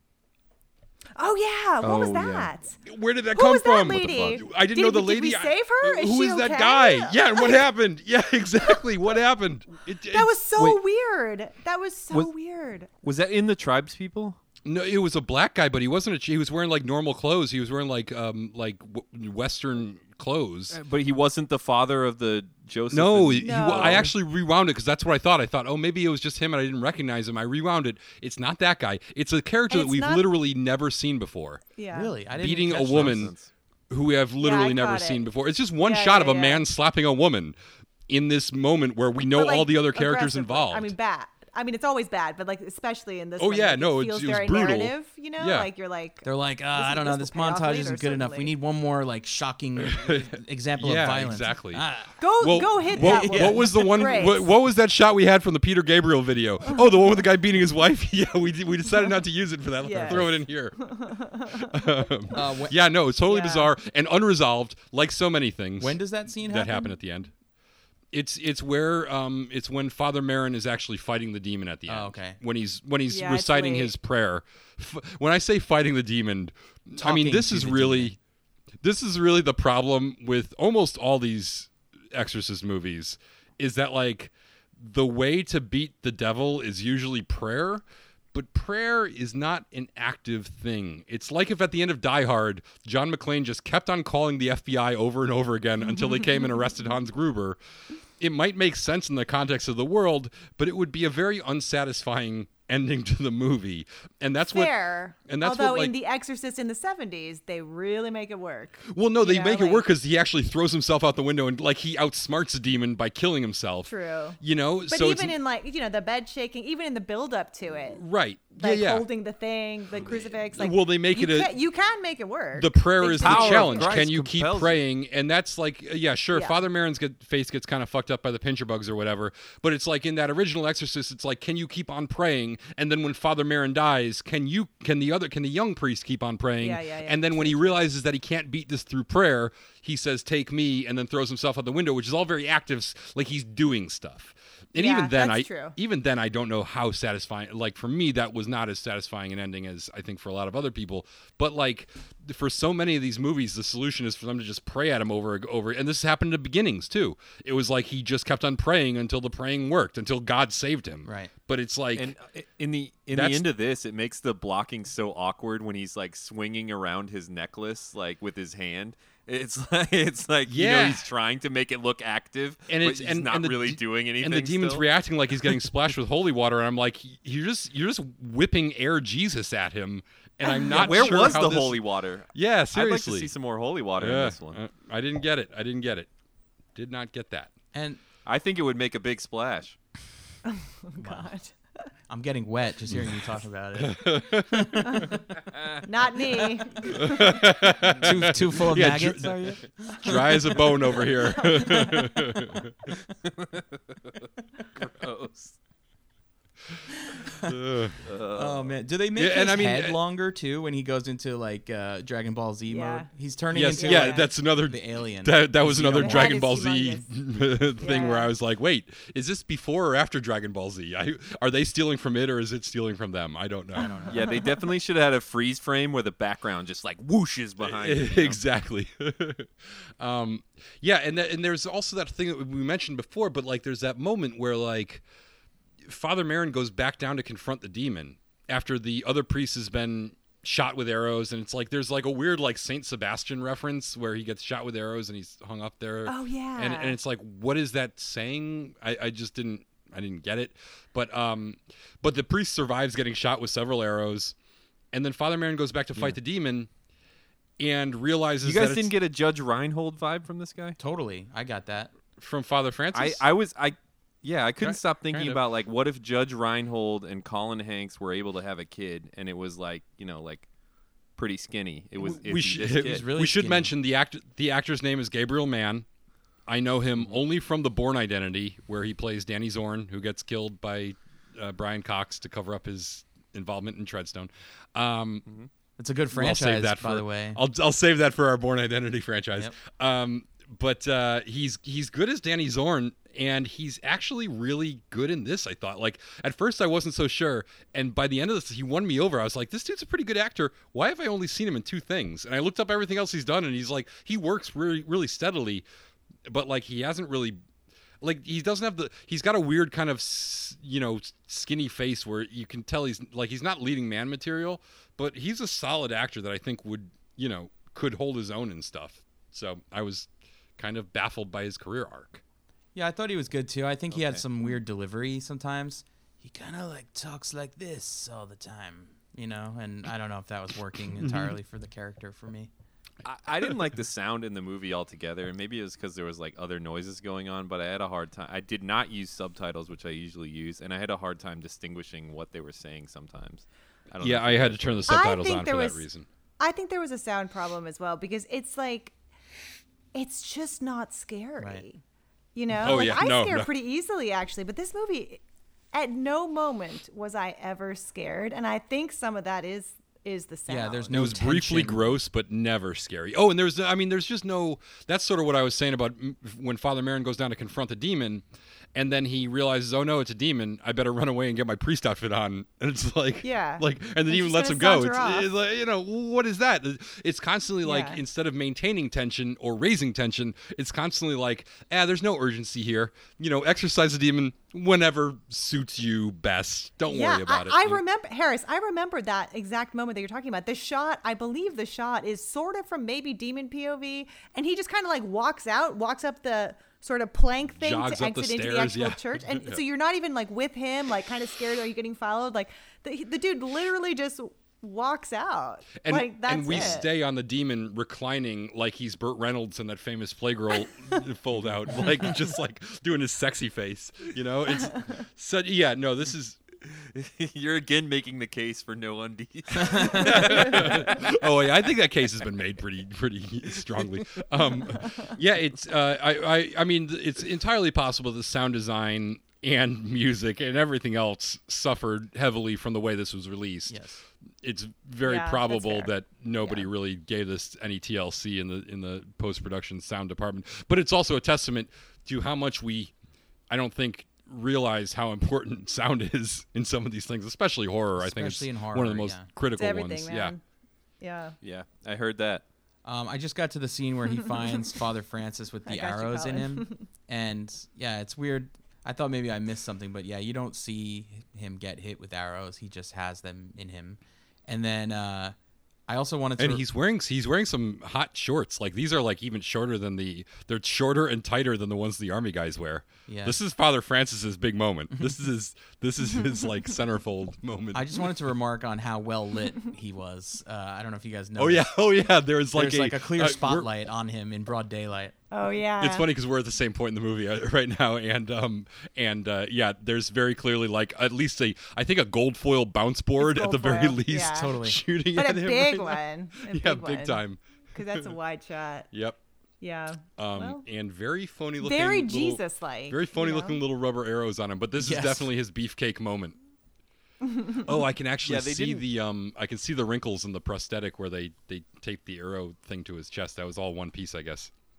And then we get a cut to the hyenas, which honestly, the close-ups of the hyenas look pretty good for me. I'm Cuddly. like Very yeah, cuddly. Yeah, very cuddly. It's definitely it's so funny because it's like I want one. Yeah, I want it. it's definitely who's the third hyena that doesn't talk in Lion King? Not Whoopi Goldberg and not Cheech Marin, but that third guy. I don't know. I don't know No who one the actor They don't is. talk. If they don't talk, why do they need an actor? It's I don't- animated. I think he makes you know. noises. Yeah. Oh, okay. Come Hyena on. he noises. just laughs, right? That they couldn't afford Whoopi Goldberg or Cheech Marin, so they got that guy, and he plays all the hyenas in this movie. Great job, because I loved those close-ups of the hyenas. Yeah. I will say, when they first come on the screen in the beginning, the hyenas, I did not think, I was like, what is that? It's like an alien dog. Yeah. Like it took me literally maybe 20 seconds. Like, oh, it's a weird hyena, and then I thought, like, is that what hyenas look like? Am I just too used to the cartoon ones and I'm thrown, or is this amazing CGI or terrible? Like, no, it's bad. Yeah, so I'm going to be, I think, in the minority opinion here of the people who have watched both movies and say that I think these hyenas were better, only because let's just admit both hyenas were fucking terrible, but the ones in the other ones, as Colin pointed out, the ones in Beginnings were like gray blobs that moved unnaturally quickly and like They look like just, pigs. Yeah, and they looked like pigs and they jutted all over the screen. These ones look like hyenas. They don't move normally, but they move at like a normal speed for an animal. I thought, like, even in that first scene, which is by far the worst one, where they confront Father Marin. Where they just come lumbering out like from behind. Yeah. The The curtain. the biggest problem of that is not, I mean, they don't move normally, but that's like kind of forgivable. It's that they're not lit right. The lighting doesn't match, the shadows don't match the lighting of the environment they're interacting with, which is the real problem, which is probably an easy fix, like I Because think there's very few shadows in this film at all, as we've right, just and the been talking hyenas have about. a weird kind of yeah, exactly. It's all very brightly lit, but like that doesn't work. But in the close-ups and in a lot of the fleeting glances of the hyenas, I think they worked better just because we didn't see as much of them and they weren't moving as much, and they definitely weren't like pig-like gray blobs. But like, why are they even in the movie though? Like, what do they actually? What Separate function question. do they serve? Separate Like, question that's that I pretty cannot answer. expensive. At least in They're in the movie a in- lot, and yeah. you're like, in why? Exorcist the beginning, they actually kill someone, and like they're sort of They're like the tools of the devil. yes. In this Okay. one, not so much. In this one, they're like the victims of a cow massacre. Yeah. And then at the end, I guess Pazuzu jumps into the Yeah, because we that's see what I the was gonna hyena with the say. red eyes. Yes. But like that would make a lot more Context. sense if they had set them up as like they're the the devil's helpers, but they're just Yeah. kind of around in this one. And sometimes And as we all already know, the locusts are the devil's Yeah. helpers. Yeah. That's- well, in this one it's the pincher bugs That and the cows Sure. apparently. this I don't is know. kind of what I mean by like it feels like there's information in both of these movies that is helpful as a whole, but like had like the hyena information from the first one should have been in this, and it would like be a better payoff when he jumps into one at the end, but like we didn't get that. yeah. c- And that's the person here who didn't see both movies. You don't get it. Yes. Right, Like, right, I'm just definitely. gonna tell you, you don't Yeah. get it. Hey, when you watch both movies, you barely get it. I think it would be an interesting experiment if you were like some, rich celebrity who had a lot of free time on your hand, like a Topher Grace type, To, like, cut them. to take Beginnings and Dominion and like cut them together into one movie that made some fucking sense and isn't Oh my terrible. God. Like, That's a good assignment for like USC's advanced editing Totally. class. you hear me, Topher? Let's do it, You- man. Are you there, Topher? Are you out there? Let's see it. I want to see. What's the portmanteau of Beginion? Beginion. Beginion. Exorcist Beginion. Exorcist I want to see Beginion. Exorcist Beginion, Topher Grace. Beginion sounds to me like in a post-apocalyptic world what Bennigan's becomes. Like they somehow survive as a restaurant chain, but like people didn't know they were called Bennigan's anymore. It's like we need to go to Beginion to get the holy tater tot. The only salvation is Beginion. The only Do they still have an all-you-can-eat buffet? The freezer's on a generator. It's solar powered. The solar powered Beginian generator. The last book is this manual for the Beginians. The last oven. book is the Beginian menu. Yeah. They have happy hour every Thursday. Happy for a whole hour. Can you believe it? The Bennigan's menu becomes the Bible. Everyone's like talking about how cheesy they are rather than holy. I'm beginning to think that we should head over to Beginians. I am just gonna reiterate. I'm at the scene where he has pure white nipples. Like someone painted. They're the shiniest part of the scene. Someone painted his nipples. Like not the areola part, but like the just the tip, just the nipply part of the nipple. What is the but they'll- message there? What does that have to do with the demon? They've sparkled the areola part, though. I mean, these are definitely stripper nipples. These are Stripples. I can smell the coconut butter just looking at his nipples. But what does it mean? Like, I why? have no idea. I don't know. He is in fact totally covered in body glitter. I'm watching the same scene. He is definitely completely covered in body glitter. There's some highlighter on the bald cap for sure. Oh, yeah. Very shiny, looking good. Yep. Looking nice. Yep.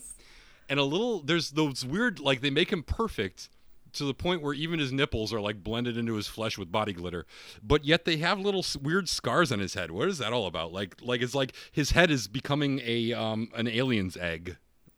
Well, I feel like they're just hiding some bald cap stuff for the scars, but I could Possibly. be wrong. But it is weird how he gets like so much hotter, and you're like, wow, okay. And then, there's the grotesque face-eating stuff at the end Yeah. on Father Merrin. It like doesn't fit. It's almost like non sequitur or something that he's like this. It's like I it's mean, like I almost respect funny. the choice. Like, I respect it as like a different choice, but I needed more payoff from it of like why, and it doesn't go with the first Exorcist movie at all because she gets totally gnarly when she's possessed by the Right. demon.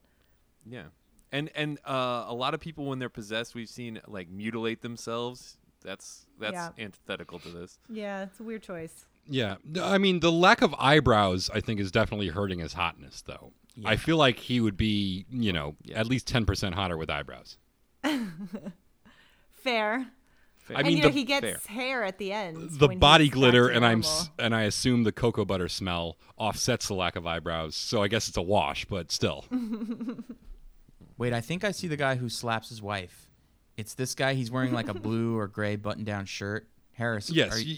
Yep. Are you at this part? Yeah, we're at about the same place. Yes, it's definitely that guy. He's wearing like a normal outfit, and he just slaps his wife, and then we never see or hear from him again. I mean, this is I guess my biggest problem with this movie is we have all this build up, and then we have kind of unsatisfying payoff of like Father Merrin's gonna pray the demon away, and then we have like, I guess Rachel decides not to kill herself, but we don't find out what happened to Chuma and his seizures.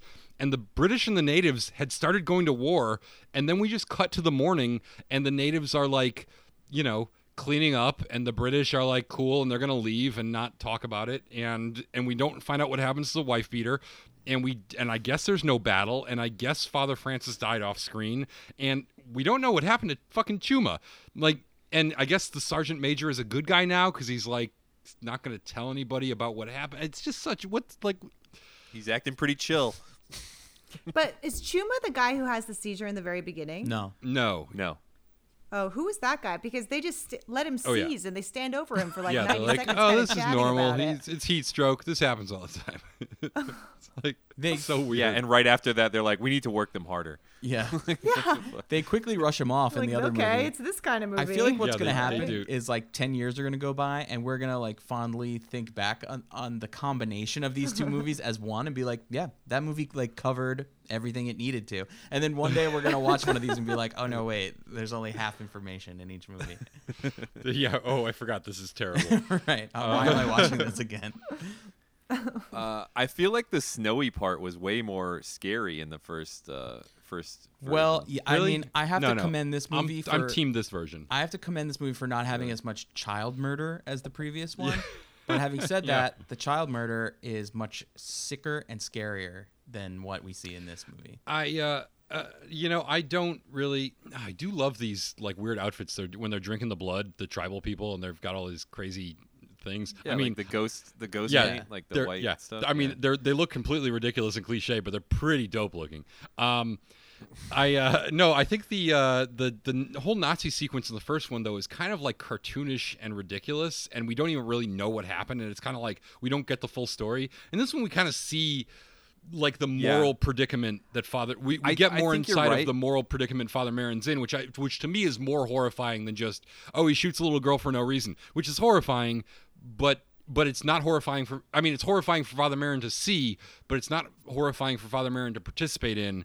Which is this one is like you sort of get why his faith is shaken a little more. Yeah, I think I totally agree with all that. I was bothered by the lack of shadows, as the movie has like very few shadows. I think this scene should have been shadowy. They're in the snow in Holland, you know, and also I didn't the main Nazi actor guy. He wasn't scary. I wasn't totally impressed with him. Right. No. Yeah, and I also when Father Merrin grabs the gun and threatens to shoot his hat if he doesn't back down, I was like, Father Merrin, point the thing at his head. Come on, you know. Like, All right. Yeah. What have we learned? Has this movie taught us anything? Has this series taught us anything? I don't. Yeah, I want a hyena pet. I want a computer generated hyena pet though because they seem cuddlier.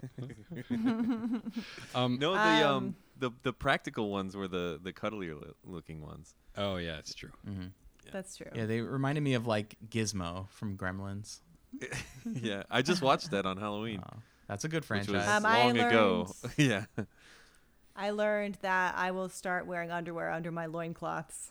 Necessary. It's a good policy. So. It's a good policy. All right. I'm going to wear the to leopard each print his own. underwear under my loincloths because I like to like sass it up a little bit. But you know, that's like for your eyes only. You know, that's like for special people, not For whose everybody. eyes only? Who are you looking at? Colin? You know it. I'm gonna go. I'm gonna go with the loincloth without the cloth. It's just a belt with nothing else. I learned to spice things up, I'm going to paint my nipples white going forward.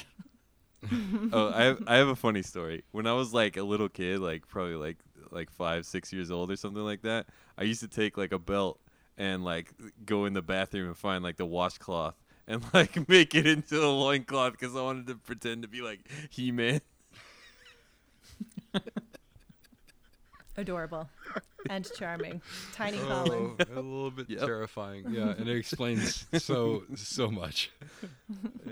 I have one last thing to say about the very last shot of this movie, Okay, go. where Father Merrin walks out the door In the fog. into or the haze of sandstorm. some kind of sandstorm or something. There's something about that last shot. I watched it twice, and neither time I can't watch it without kind of hearing, like literally hearing in my head, a bunch of loud wind and fog machines, and a director or an AD like frantically yelling out instructions. More! Yeah. More fog. Oh, make it more even. No, keep Yeah. walking. You're almost clear. Okay, good. Now get behind. Okay, good. More fog now. Yes. I just saw a great shot. There's a shot in the cave when Father Merrin is like walking around and he's in like the full priest garb at this point, and then all of a sudden behind him he's like clearly on like a dolly. Cheche like rolls by behind him, and then he like, turns around and he's not there. Yeah. And now you're about to get to the awful shot where it's got the demon's just face saw it. superimposed Yeah, over it his, like looks really crudely bad. superimposed over his face, which I was like, wait, like they probably shot that and they couldn't have done it better than, like they shot it intentionally for that and they couldn't have done it better than that. Oh, and what's with the lions and all these montages, like the Aurora Oh, Borealis yeah. montages at the end? All of a sudden we get, yeah. it's been hyenas, bunch of all lions. movie, hyenas, sometimes cows. And now all of a sudden we get lions. And what are the lions doing? Like one of the time the Nonsense. lion's eating and the other time the lion's not eating? Yeah. Nonsense. No one Absolute knows. nonsense. No one Aurora Borealis. At this time of year, in this part of the country, This located Localized directly entirely into your in kitchen. your kitchen. Yeah, localized entirely in your kitchen. Yes. Can I see it? Can I see it? No. Oh, all right. Are we ready to give this? What is our time at right now? Are we ready to Timothy Dolphin this?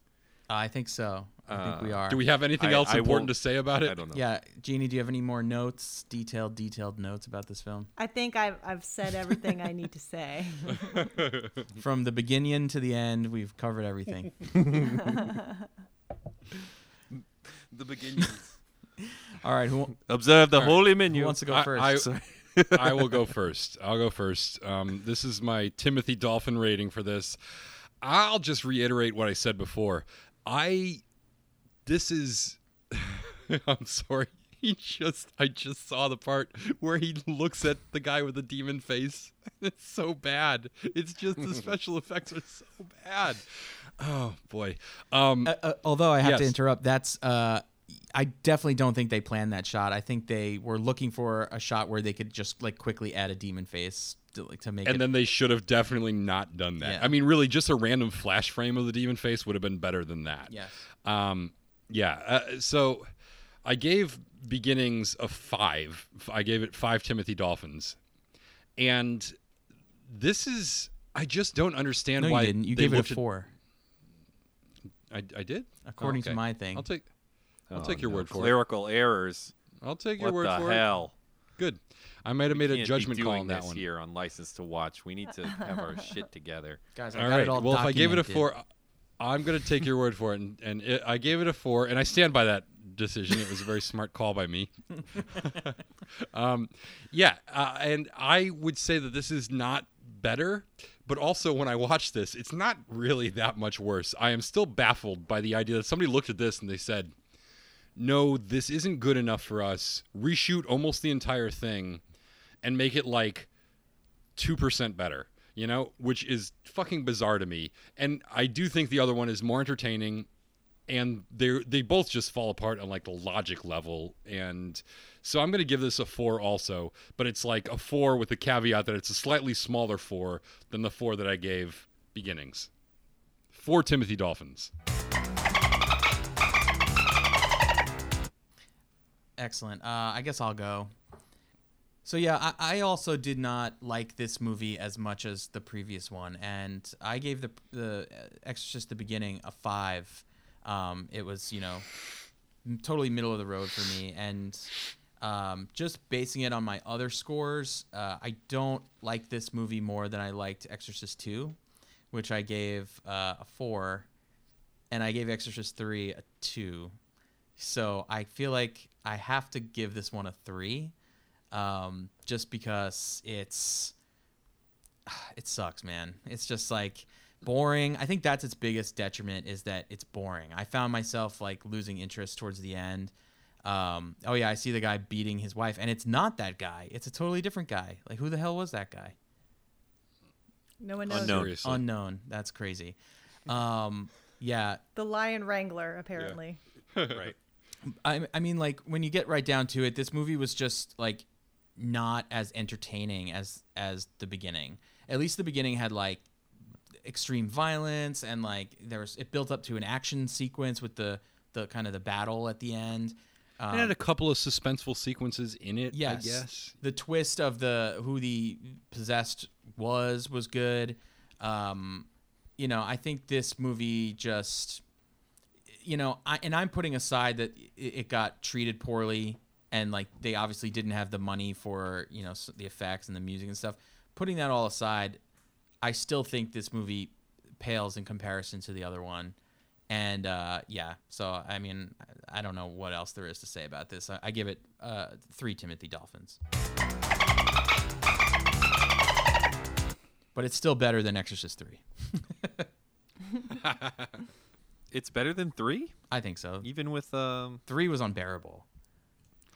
yeah, even with Samuel L. Jackson? Jeannie. And Fabio? Jeannie, do you want to give this a shot? Let's hear what our guest has to say. Okay, well, I have nothing to compare it to except for the original Exorcist, which of course I loved, although I haven't seen it in a long time. And I have to say that when you first started rating them, I thought to myself, what will I give this? And I thought 3.5. And then Harris said 4 and Matt said 3. And now I feel like it's such a cop-out, but a 3.5. It's a movie. They made a movie, guys. That's hard to do. They finished a 3.5 movie. what? 3.5 what? Are there choices? It's a Timothy Dolphin scale. Oh, okay. It's a long Yes. story. I'm going to give it 3.5 Timothy Dolphin. Great. That was a good. You almost said Timony Dolphins. I know. I know. I don't know. We should why. do that. Cut that Timothy part out for me, Dolphin Matt. We should do that if people keep we'll messing fix it it. up. Like we just keep changing the name of whatever it is. Timony Dolphins. It sounds like too many dolphins. Timony Dolphins. Too many Dolphins. I feel like I gave this reminds movie me too of, many dolphins. It reminds me of Jiminy Cricket because he's like Timony and Jiminy. Yeah. They could be brothers. Timony and Jiminy. Okay, Timony and Jiminy Dolphins could be Timothy Dolphins, like Goon Squad. Colin, you're cutting into the time that we're giving you for your Timothy Dolphin rating. Yes, I am. So Wait, yeah, I gotta just say mean, that cat popped up on Harris's screen at the same time that the cute hyena just popped up on my movie. Aw. Oh. So I didn't know which was scarier, guys. That cat was trying to drink my bourbon. Yes. Anyway, so Matt said this movie was boring, and he may be right. And Harris earlier talked about all of the ways that it failed to build the tension, and he may be right. And it is confusing why the demon really wants to make this guy hot, and like specifically in like a sexy way that seems to be out of context with the story we've seen. So yeah, basically this movie is not very good because I think what they wanted to do was really try to slowly build up tension, giving you like little like micro scares on the way to like a big, tense, thrilling ending. But they de-escalated too hard every time they, tried to de-escalate. You're rambling. Yeah, it didn't work very good. Well, we all Get to your do. score. I don't know. What else can I say? The score? You can tell us your score. There's some Sorry. interesting things. I did catch myself imagining a pitch for a movie in which Colin Hanks and Judge Reinhold have a baby somehow, maybe some kind of sci-fi thing, and we could definitely get that guy from this movie, and I think we've got a picture.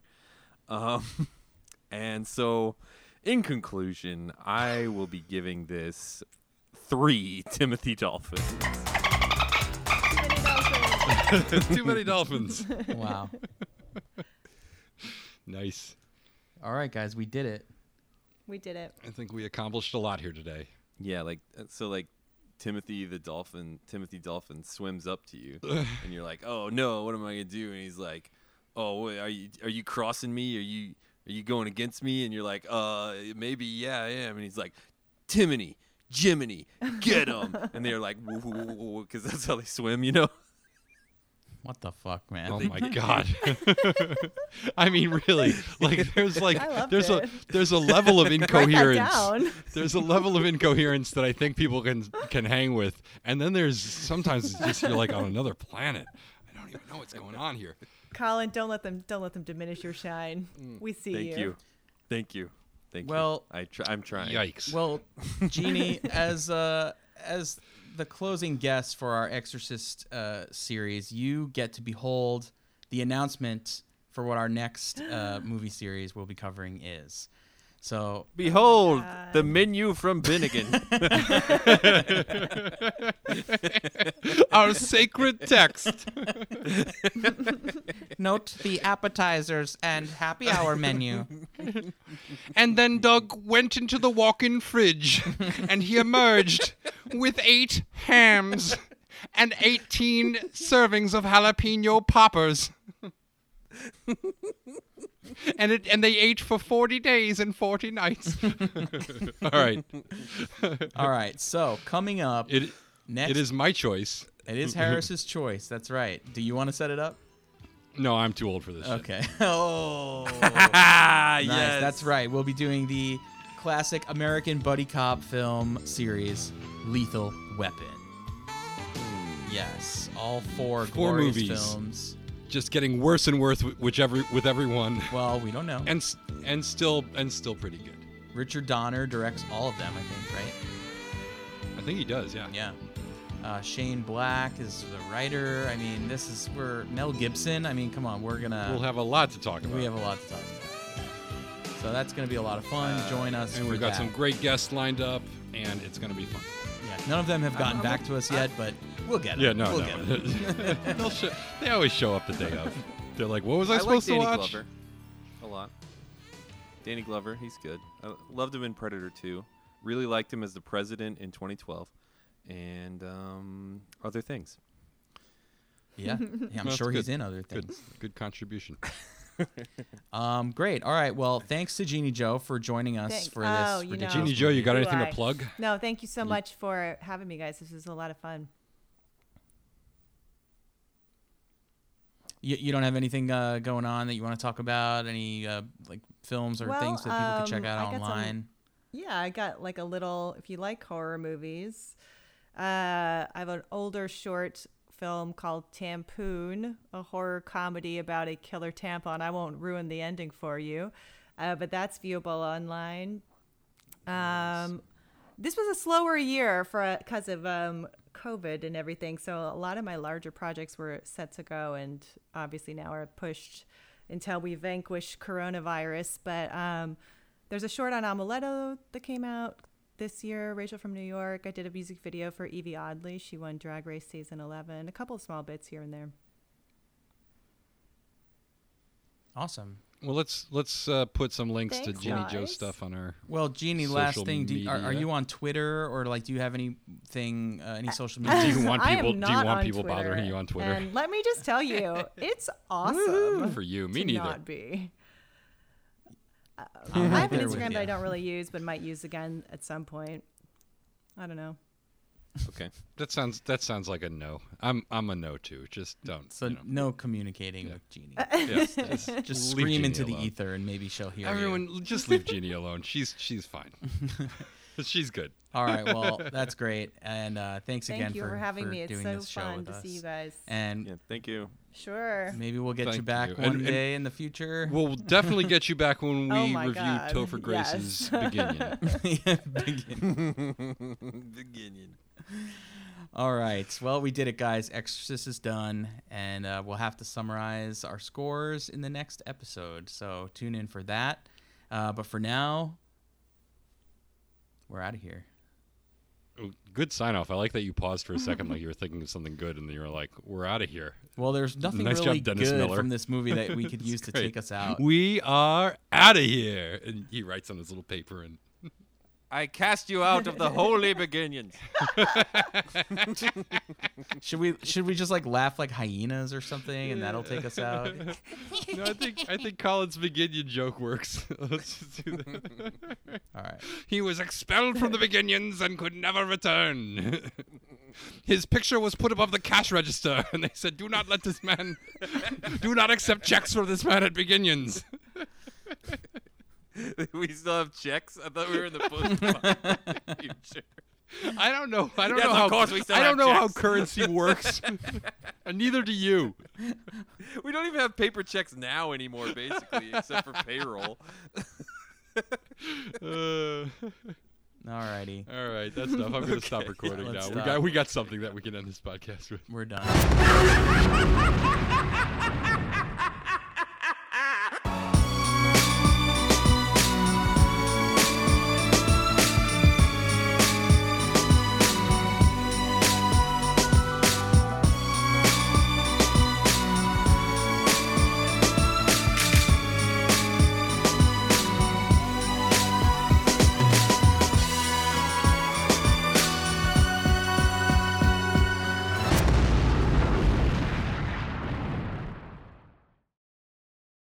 Lucky Land Casino, asking people, what's the weirdest place you've gotten lucky? Lucky? In line at the deli, I guess? Aha, in my dentist's office.